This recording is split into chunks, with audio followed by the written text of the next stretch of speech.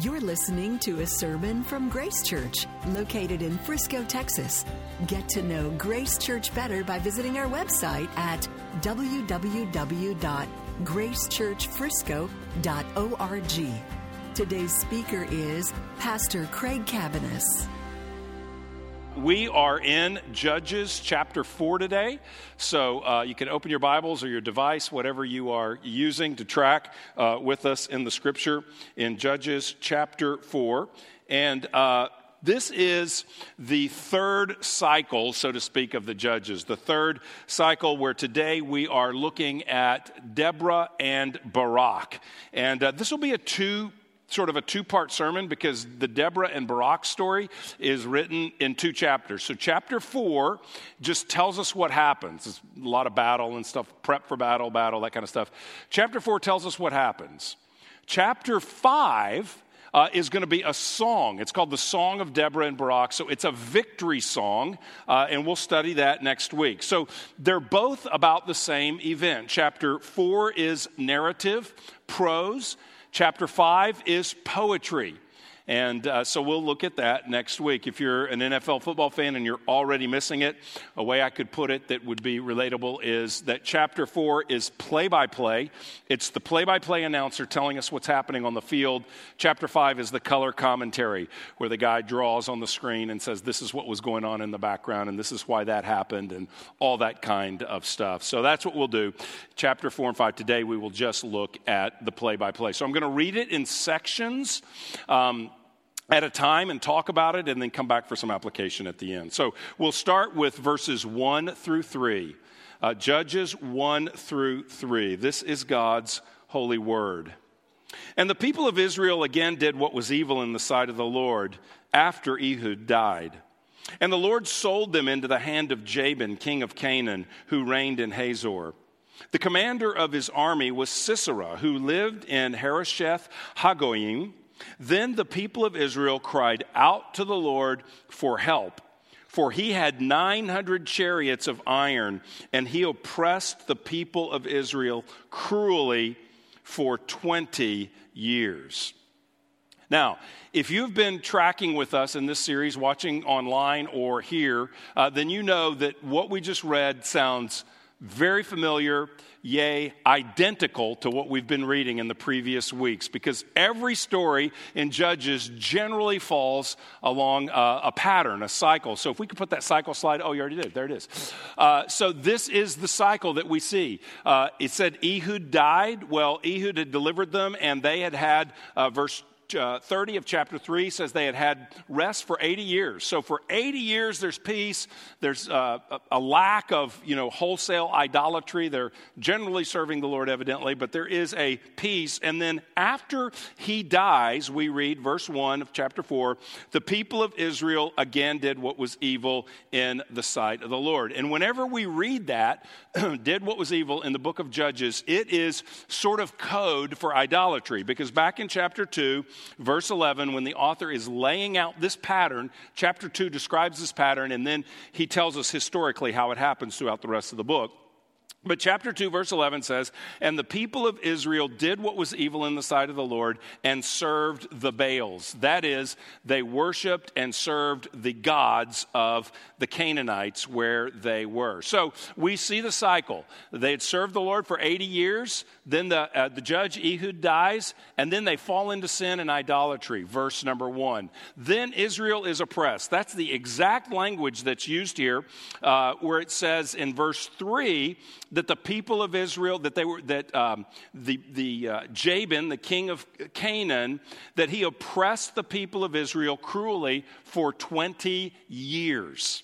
So they are oppressed by a foreign ruler that rules over them. And this was serious. As we go along, we'll see that things get worse and worse in the book of Judges. And here, it's not just he oppressed them, but it says that he cruelly oppressed them for 20 years. One scholar translates it, he vehemently tormented the sons of Israel for 20 years. Tormented them. It is really terrible the way he ruled over them. Now, the rest of the chapter is going to describe the raising of several people that take judge-like roles, and it's going to describe the battle and the overthrow of Jabin. So we just read that they cried out to the Lord. Then the people, verse 3, the people of Israel cried out to the Lord. So we see, we're down at 6 o'clock now. We see the first half of the cycle, and then God raises up a judge. That's what's going to happen next. So let's read verses 4 through 11. This describes the preparation for battle. Preparation for battle. Now Deborah, a prophetess, the wife of Lapidoth, was judging Israel at that time. She used to sit under the palm of Deborah between Ramah and Bethel in the hill country of Ephraim. And the people of Israel came up to her for judgment. She sent and summoned Barak, the son of Abinoam, from Kedesh Naphtali, and said to him, "Has not the Lord, the God of Israel, commanded you, go gather your men at Mount Tabor, taking 10,000 from the people of Naphtali and the people of Zebulun? And I will draw out Sisera, the general of Jabin's army, to meet you by the river Kishon with the chariots and his chariots and his troops, and I will give him into your hand." Barak said to her, "If you will go with me, I will go. But if you will not go with me, I will not go."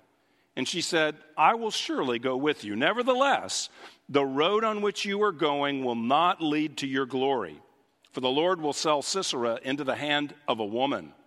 Then Deborah arose and went with Barak to Kedesh. And Barak called out Zebulun and Naphtali to Kedesh, and 10,000 men went up at his heels, and Deborah went with him. Verse 11, now Heber the Kenite had separated from the Kenites, the descendants of Hobab, the father-in-law of Moses, and had pitched his tent as far away as the oak in Zaanannim, which is near Kedesh. Okay, so they've turned away from the Lord. They cry out to the Lord. And the first person we meet in the passage here is Deborah. And she is described as a prophetess. That is, she brings the word of the Lord to people. And so she has her own palm. She sets up at the palm of Deborah, which is really cool to have a palm named after you in the Bible. And that's her spot. And the people of God would come to her. And she's functioning. It says that she would judge. Now, this is not the kind of judging that we see normally in the book of Judges when it says there's a judge. The judges in Israel throughout the book are military leaders that God raises up to free the people from the oppression that they are under. But here, she's judging in a different way. She is bringing counsel and help to the people of God who come and meet her. So evidently, this is her prophetic gift. God gives her wisdom.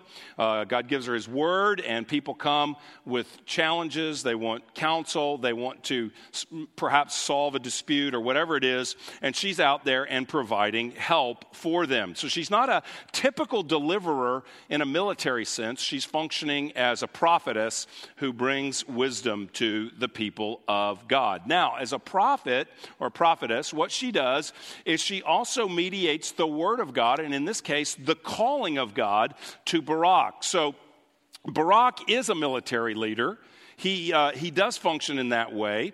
And what she does is she says to him, she summons him in verse 6, and she says to him, "Has not the Lord, the God of Israel, commanded you, go gather your men at Mount Tabor, taking 10,000 of them?" So this is a commission. Isn't God telling you this? Go get 10,000 men to follow you.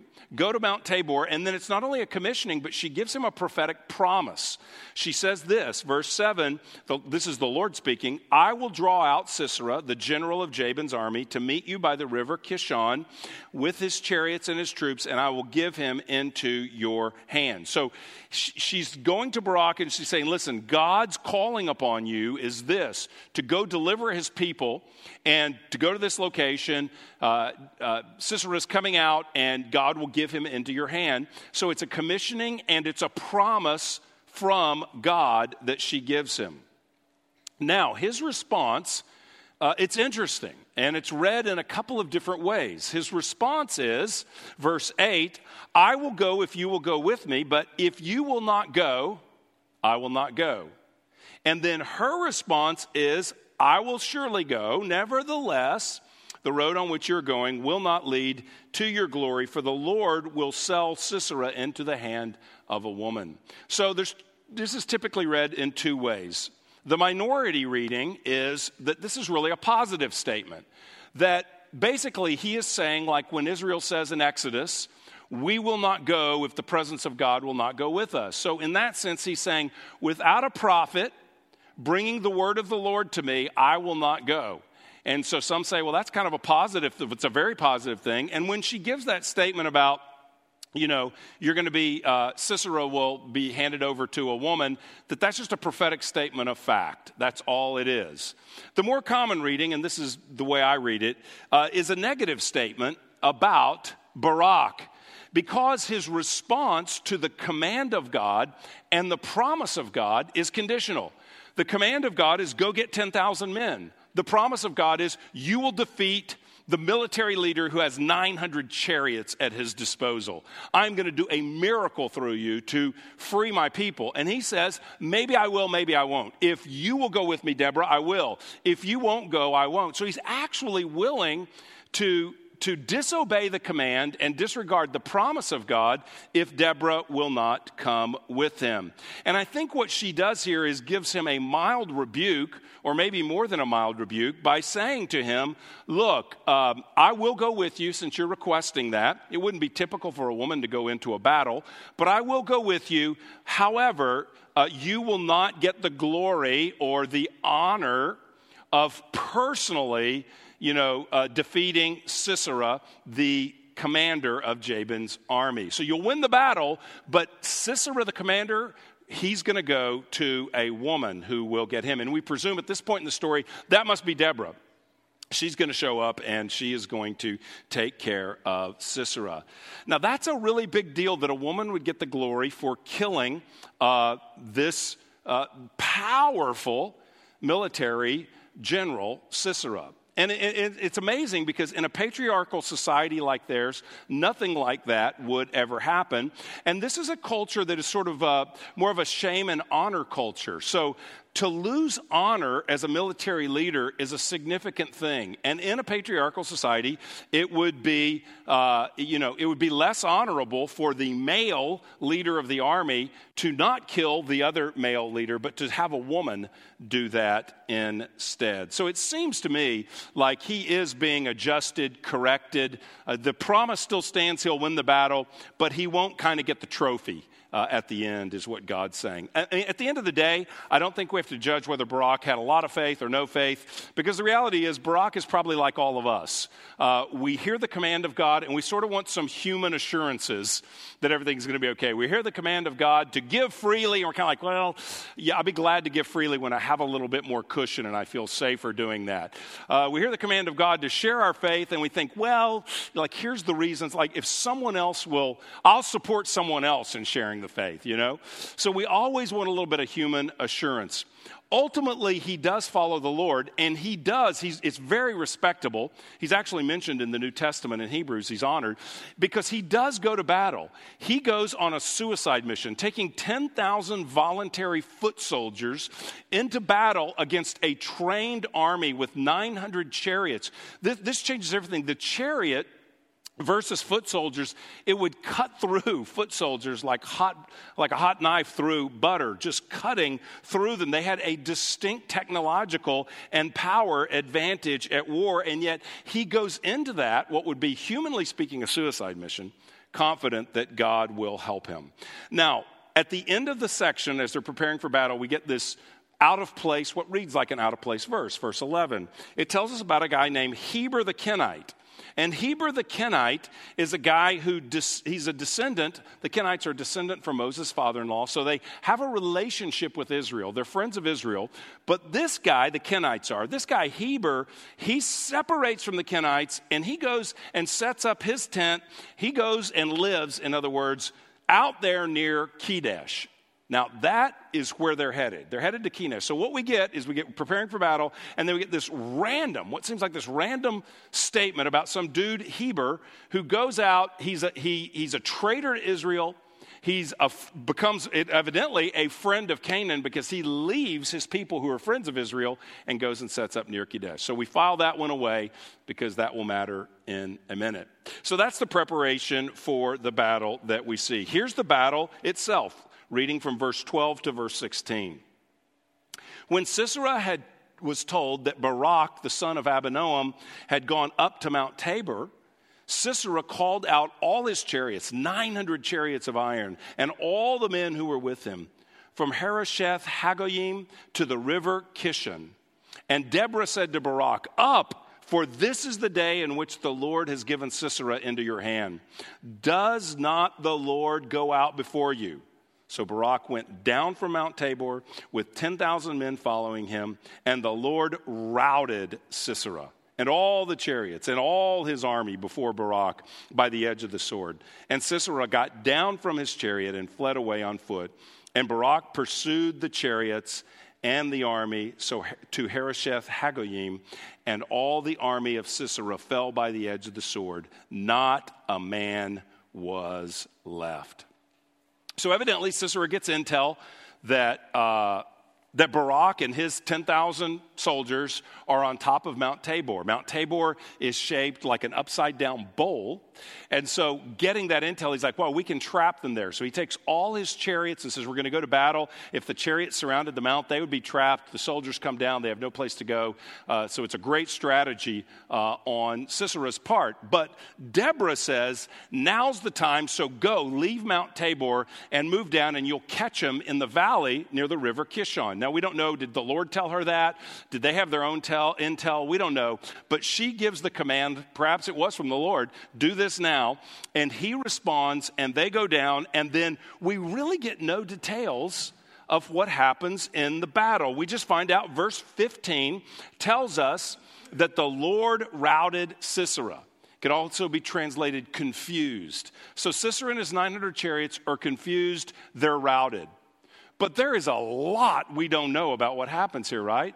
Like, what happened to the power of 900 chariots? How did they all of a sudden not provide victory? I mean, for 20 years, Israel is under the thumb of this guy Jabin, we read at the beginning, because he's got 900 chariots and a professional army. So they're under his thumb, but now they're not anymore.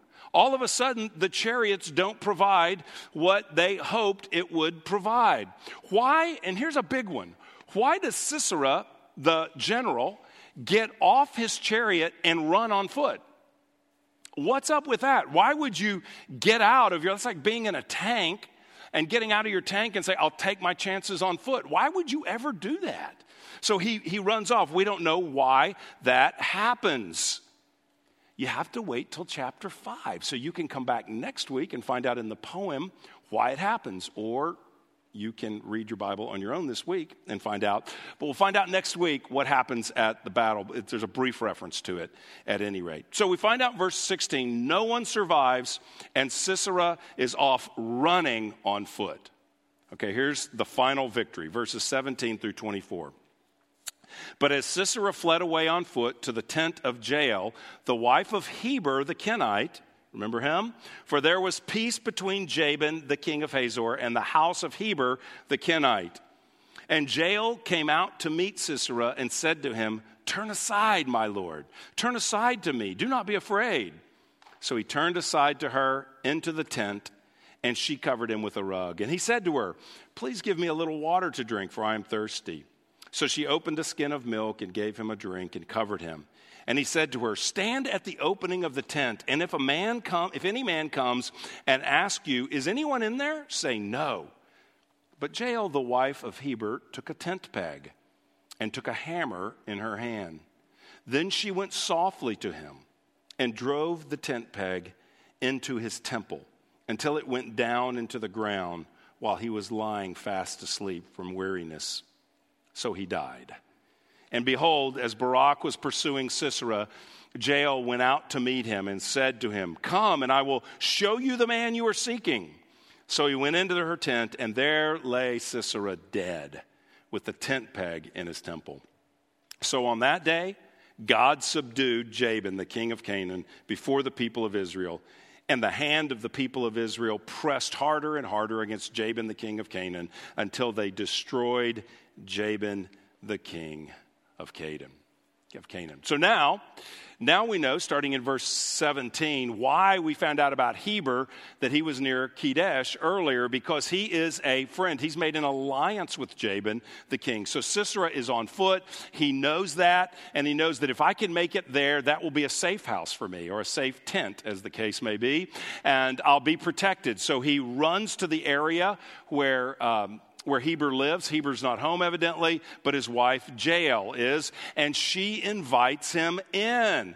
I love the language, turn aside, my Lord, turn aside. Do not be afraid. So she's luring him into her tent. And so he goes in, and he thinks this is safe. She covers him up to protect him, so he will be hidden. He then says he's thirsty, asks for water. Well, she gives him something more. She opens a skin of milk and gives him milk to drink. And then he gives her this instruction. Look, if anybody comes to the tent door and says, is there a general hiding out in your tent? Tell them, no, there's no general hiding out in my tent, so that they will go on. And she evidently agrees to do this. And then he's laying down, he's exhausted, he falls asleep. What she does at that point is she gets the tools of her trade, a hammer and a tent peg. And I say tools of her trade because in this day, it was customary for women to set up and take down tents. I don't know if you camp, if you do that. If your family camps and you're a guy and your wife does all the setup and takedown, you're probably a happy camper. But that's how it worked back then. So she's probably better than her husband with a mallet and a tent peg. And so she quietly goes up to Sisera and she pounds it into his temple. It goes all the way through. We get this detail. I'm telling you the word of God.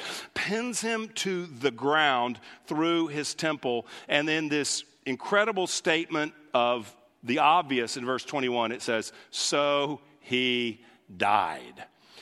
He did not survive the nail through the head, and he is dead. So what happens is, then, Barak runs into the area. He's looking around. She sees Barak and she says, come in here. I will show you who you're looking for. He walks in. There's the general on the ground dead.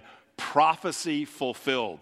This was the work of God because, in fact, it wasn't Deborah, but he did die at the hand of a woman named Jael, who took a great chance by killing a general in the army. Now, some people wrestle, maybe you do, it certainly makes sense, to wrestle with the details of this story. God gives us quite a bit of detail in it.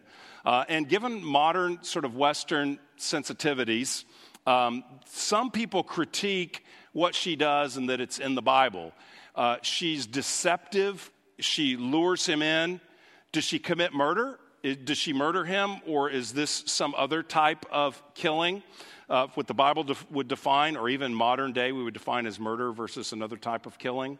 What is going on here? Well, I want to say something about interpreting the Bible, especially the Old Testament, that is helpful. That when something is reported in the Bible, it doesn't mean that it's recommended. When we read of an account of something that happens in the Old Testament, we are not to instantaneously presume that that is the will of God, that God's behind that God did that, or something like that. Here's an example. David had multiple wives. That's a report in the Old Testament. That's not a recommendation. That's not allowed. It's just reported to us. And so we need to be able to differentiate what the Bible tells us happened from what God endorses. Now, in this case, God endorses it. Because in the next chapter, in the Song of Deborah and Barak, we're going to read the phrase, Jael, most blessed of women. So she is honored for what she does. After all, isn't that what Deborah prophesied? The glory will go to a woman. She's honored for what she has done. And I think there's a few reasons for that. I think we have to go back to the beginning and remember what's going on here.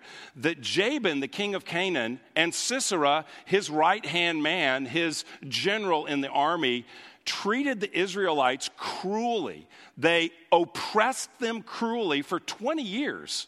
They were not nice people. they were enemies of God. They were enemies of God's people.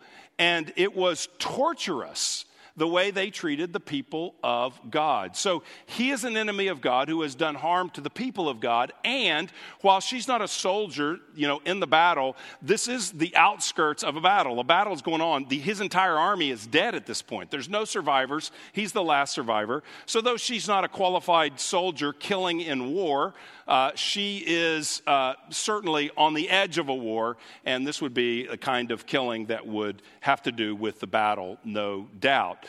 Also, I would say is that she is honored because she has killed an evil person who has done great harm to God's people. Think back, earlier. Can you remember? If you're really young, you may not, but if you'll remember back when our country was hunting down Osama bin Laden. And I remember when the news came out that he was killed, that U.S. Special Forces had found him hiding in a house, and they had executed him. And those who executed him were viewed as heroes. Why is it heroic to kill? Well, because in this circumstance, he was a very evil man who had orchestrated the killing of many people in our country. So he was an evil man who was responsible for the deaths of many, and was desiring to kill more, obviously. And so the killing of Osama bin Laden was an act of justice. It was an act of justice. The killing of this enemy of God who killed the people, who oppressed the people of God is an act of justice. So that's why I believe she's honored. But secondly, just because something happens in the Old Testament, a report is not a recommendation. I think it's helpful to remember that. Okay, how do we apply this? Well, how do we apply this? Keep your eyes open when you go camping with someone you don't know too well, I suppose. How do we apply it? Well, let's look at the cycle again. Can we put the cycle up one more time? Here's something. I want to make an application from the book itself, how it's written, and then I want to make an application from this text that we just read. But the application from the book and how it's written. Chapter 2, we get this cycle, and then it's repeated. We've read it. This is the third time we've been through it, and we're going to go through it some more. So it's given to us again and again and again. When God repeats something over to us multiple times, he didn't have to do this, right? He could have said, here's the cycle, chapter 2. Let me tell you about Othniel. And then Othniel goes through the cycle, and then we go on. We get Samson, because we need a good story for children's ministry. And then we go on in the end of the book, and we're done. So God could have written the book that way, but that's not how he writes the book. He tells us the cycle, and then he illustrates it historically time and time and time again. He's repeating something to us because it's a warning. It's a warning that we all live on this cycle. We all live somewhere in that circle. It's a continuum that all of us live in, and he warns us. He's repeating it as a warning. God repeats this so that we will get it and respond. God repeats so that we will repent. God repeats so that we will repent.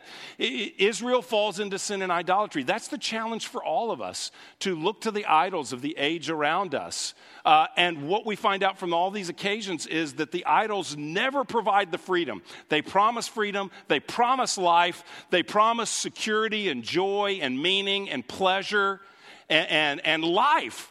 But what they always do is oppress. They always oppress. The person who runs to success and builds their life around success finds himself trapped and ensnared and oppressed by the drive for success to never reach enough. The person who, is pursuing whatever it could be, health or drugs or alcohol or a certain relationship or sex or freedom, whatever it is they're pursuing, it will never deliver as promised. It's always oppressive. And so he reminds us time and time again, because you go, wow, that's really bad what happened to them. They were treated cruelly for 20 years as a wake-up call so that they would cry out to God to rescue them. Maybe I don't want to go down that pathway. Maybe I want to go to school on their example and learn from their suffering. Yeah, that would be the right way to read the passage. Paul does the same thing. In Philippians, Paul says this: to write the same things to you is no trouble to me. This is not a trouble to tell you again. I told you in person something. I'm writing it in this letter. I'm now repeating it in the same letter. It's fine for me to tell you over and over and over again, time and time again, these truths. It's okay. And he says, it's no trouble to me and it's safe for you. God is giving us a warning to bring us to a place of safety so that we don't do what Israel does. The problem with Israel is they forgot their own story. So they serve the Lord, they're brought into the land, but once they get there, they fall into idolatry because they forgot their own story, what God had done for them as a people. They forget, we find out earlier in the book, it says that they forgot that God called Abraham. Generations before them, God called a man named Abraham and said, I'm going to make a people out of you, a nation. I'm going to give you a land. And the reason I'm going to do all that is so that the blessing, my blessing, can come to the whole world, to the nations through you. So he says, I'm going to make a people. I'm going to bless you. I'm going to bless those who bless you. He promises to do these great things. Why? So that he can reach the whole world with his message of good news by demonstrating his good news in the life of these good news people, the people of Israel. But they've forgotten that. They've forgotten that when they were enslaved in Egypt, that God freed them from Pharaoh, the most powerful man on the earth. They were oppressed. They could not get free, and he frees them miraculously. It's the Old Testament act of salvation. It's the gospel according to the Old Testament. It is the great saving act in the whole Old Testament, is freeing the people of God from Egypt. But they've forgotten, we did nothing and God freed us. How great is God? And then he takes them in and he gives them the promised land, the land of Canaan. And at this stage in their history, they are settling in the promised land. That's what they are doing. But they have forgotten, why are they there? Why are they there? Why did God call Abram? So I'm going to give you a land. I'm going to make you a people so that my blessing can come to the nations through you. So rather than being a blessing to the nations, rather than being a blessing to Canaan, they say, we're just going to chase your gods. We're not going to live differently than you to reveal God to you. We're going to live like you so that the witness of God is muted and hidden and you won't see it. They've completely forgotten their mission. They've forgotten the gracious God. If God freed them from the most powerful man on earth, Pharaoh, miraculously, and drowned his whole army in the Red Sea, is God not going to provide all they need in the promised land? They forget that. They forget the gospel. They forget the character of God. They forget the faithfulness of God. And so now that they're in a new land around, the Canaanites, they look around and they say, well, we kind of like your lifestyle. We're going to embrace your values, your purpose, your meaning. We want you to define the good life for us. We're turning from God's definition of the good life, what our purpose and calling is. We want to know what you say the good life is, and we will embrace that. And to get that good life, we got to serve your God, so we'll do that. That is the exact same temptation everybody in the room faces here today. We have been saved by the blood of Jesus Christ. We have been freed by his resurrection. We have encountered his Holy Spirit. We have his word, which describes our calling, that he makes us a people, the people of God, Jew and Gentile alike, the church of Jesus Christ, that we might follow him, that we might live for him in all areas of our lives, representing him as salt of the earth, the light of the world, and together a city on a hill that cannot be hidden. That is our purpose. And we forget all that and say, boy, I kind of like what they've got over here in the world. And so we chase their values, individualism, success, money, security in earthly, sort of human security, not in the security in God. Success for our children, health and wealth, all of the things, the sexual freedom and pleasure, comfort, not from God, but comfort in other things that will provide comfort, overeating, overindulgence in alcohol, indulgence in pornography, indulgence in drugs. It's where can I go for some relief? Where can I find something to help the ache in my soul when all along the creator and savior of the world has given himself to us? But that's not enough. So we look at Canaan and say, what do you have to offer?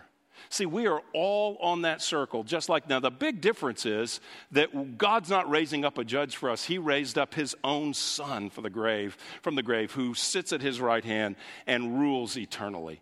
So we turn to Jesus. So we see our hearts entangled in idolatry, and then we turn to those idols oppress us. They never deliver. They always trap and ensnare and oppress. And then we cry out to Christ to free us, to grant us grace to repent, to turn again to him. We remember his purpose and his calling in our life, and we get off the cycle. We get off the cycle. In his commentary on this book, in this passage, David Beldman wrote the following. He says, as God's people, we're called to model God's intention for the world with the aim of blessing the nations. And by that, he means unbelievers. So he means foreign nations across the planet, and he means your neighbor across the street. So he means unbelievers. So we're called as the people of God to model God's intention for the world with the aim of blessing all unbelievers near and far. That is our mission. That is our purpose. Our lives will become directionless and cyclical and out of control if we fail to center ourselves again and again on our Creator and Redeemer and his desire that the whole world flourish. Like God's people and judges, we do not need better leadership, greater effort, or better strategies. We need to stop, repent, and recenter ourselves on God. Good leaders are a blessing. A good strategy and a plan is a blessing. Faithful work is a blessing. But that's not what we really need to end the cycle. What we really need is to turn and see our need for God, to see his glorious grace, what he provides for us, his faithfulness, and to repent from looking elsewhere, to repent from buying into the lies and the narratives all around us, and to return to his focus, his plan for us, which is to glorify him, to love our neighbor, to be a blessing to the nations, to everyone who does not know him. Israel forgot what they're doing in the promised land, and this is a warning. He repeats, so we will repent and not forget what we're doing as the people of God here today, so that we don't chase idols as they do. Let me make an application from the text and we're done. And I think this is a key in the text, and that is God uses the available. We'll look at Deborah and Jael a little bit more next week, but this account is supposed to get our attention because in a patriarchal culture, God is using women to save his people in military battle even. At least they're connected. They may not be in the middle of the battlefield, but they're connected to the battle. So salvation in the book of Judges has to do with rescuing God's people from oppressive rulers through battle. In the New Testament, we don't battle that way. The church is not called to take up arms. The state is given the sword, but the church is not given the sword. So in the New Testament, we don't battle like this. We have spiritual battles. We have spiritual warfare. Our battles are different than they were there. But in this case, in the Old Covenant, the battle is physical to save the people because Israel's a nation. The church is many nations, many people. So it continues this theme of unlikely deliverers. As we're going through Judges, what we're finding is God uses available people. He uses people that the world wouldn't expect. He uses Ehud. Remember him? He was a left-hander, which put him out, put him on the outside already. He may have been disabled in his right hand, potentially.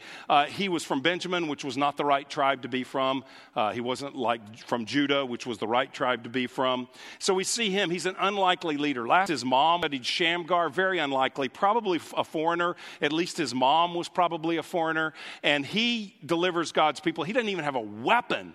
He's got farming equipment. And he's delivering God's people with this big stick that you poke an ox with, an ox goad. Amazing.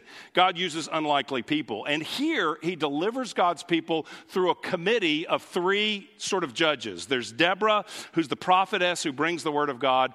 There's Barak, who is the sort of like the real judge in the book, who is the military deliverer. And then there is Jael, who just finishes the job, just gets it done when, he comes her way, when Sisera comes her way.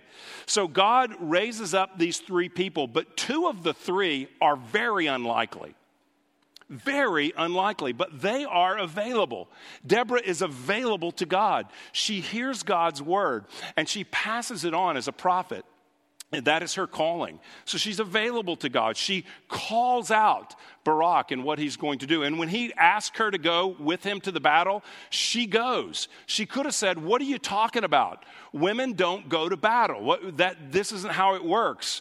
Are you going to obey God or not? What's the problem? She could have said that. She says, no, I'll go with you. She goes to Mount Tabor with him, and she gets the word of the Lord or whatever and says, now's the time. Let's go. She volunteered. It's out of the norm that a woman's out with all the men, on the battlefield preparing for battle. But she's available. She's willing. She has a heart for God's purposes very clearly. And she does what God wants. Think about Jael. She sees an opportunity and she acts decisively. I mean, she didn't have time to come up with that plan. She's like, whoa, this is the opposing general. And she acts. She does something courageous. What if she kills him and the first people to come searching the tents, she doesn't know everybody's dead. What if the first people to come searching the tents are Canaanites? It's not going to go well for her. She's sitting there holding a bloody hammer with a dead general and like, oh, okay, it's not going to go well. She's taking a huge risk, but she trusts God. She understands God's purpose is that those who oppress God's people should be taken care of. And she sees God's purpose. This is the land for God's people, and her purpose is tied to God's purpose, so she will do something crazy and kill a general. She is available. She acts according to what God puts in front of her. These are not spectators. These are kingdom activists, we could say, these two women. They are not doing normal jobs in their culture, but they are available and God uses them. And it calls all of us to look at this and go, wow, do I trust that God is the Savior? Do I trust that God delivers like they do so that I'm available? Do I have a vision of God freeing his people like they do so that I will take a risk? Do I see God on the move, saving people and moving all of history towards the day he returns and makes all things new? Am I caught up in that adventure so that I'm willing to act in uncharacteristic ways, risky ways, costly ways like these women do in this passage? Are you available? If not, what hinders your availability? Are you a spectator or are you active? I've got to read you something that was very challenging to me. It's in a commentary from a scholar. He's a seminary professor named Lawson Younger from Chicago. So he's writing about all scholarly stuff about this and what are these cities and who are these people. And then he makes this point. He says, based on what we just read, participation in the kingdom of God is praiseworthy. These people are honored. Non-participation is shameful. Perhaps in some cases abominable. This is especially true when God's people lack involvement due to their self-centered, self-serving interest and apathy. Christianity is not a spectator sport. It requires involvement. Just as God is holy, passionate, and zealous for righteousness, he expects his people to be the same. Just as God desires that none should perish and works so great a salvation on humanity's behalf, so he wants this same desire in his people for the lost. When we choose not to participate in what he has ordained as part of the establishment of his kingdom, we become supporters of another program. A program that's not of God. A program dictated by the gods of this world. The reason that spoke to me is because we can think we're neutral, but we're not neutral. We're either building the kingdom of God or we're building the kingdom of me. Self-interest, selfishness. And the kingdom of me is idolatrous. And it is opposed to the kingdom of God. Nobody's neutral. It's not like I'm building the kingdom of God and serving him, or I'm just neutral. No. I'm building the kingdom of God by the grace of God, by the mercy of God, by the power of Christ, with the good news of the gospel, or I'm setting up my own kingdom, which is completely at odds with God's kingdom. It's the gods all around us. It's the gods of Frisco, the gods of Prosper, the gods of McKinney, the gods of Little Elm, the gods of the Colony, the gods of Plano, wherever you live. It's the gods of, let me pursue my dream. Let me write my story. Let me be all that I can be. And the kingdom of God is, if you want to find your life, lose it, Jesus said. You want to find your life, you give it away in the kingdom of God. That's meaning. That's purpose. The grace of God freeing you from yourself to lay down your life, to glorify God and love your neighbor through being faithful in just the regular activities of your life. This is the calling. Am I a spectator or a participant in the kingdom of God? It starts with making myself available and saying, Lord, I'm a mess, but you're glorious. These women weren't qualified to be involved in battle in their culture for sure, but they made themselves available, and they were used by you to free your people from the oppressive enemy. God, use me in the grace of God, in the relationships I have, in the relationships, in the job I have, in the neighborhood I live. Make me a light to be used by you. I just want to be available. Use me, Lord. Let's pray.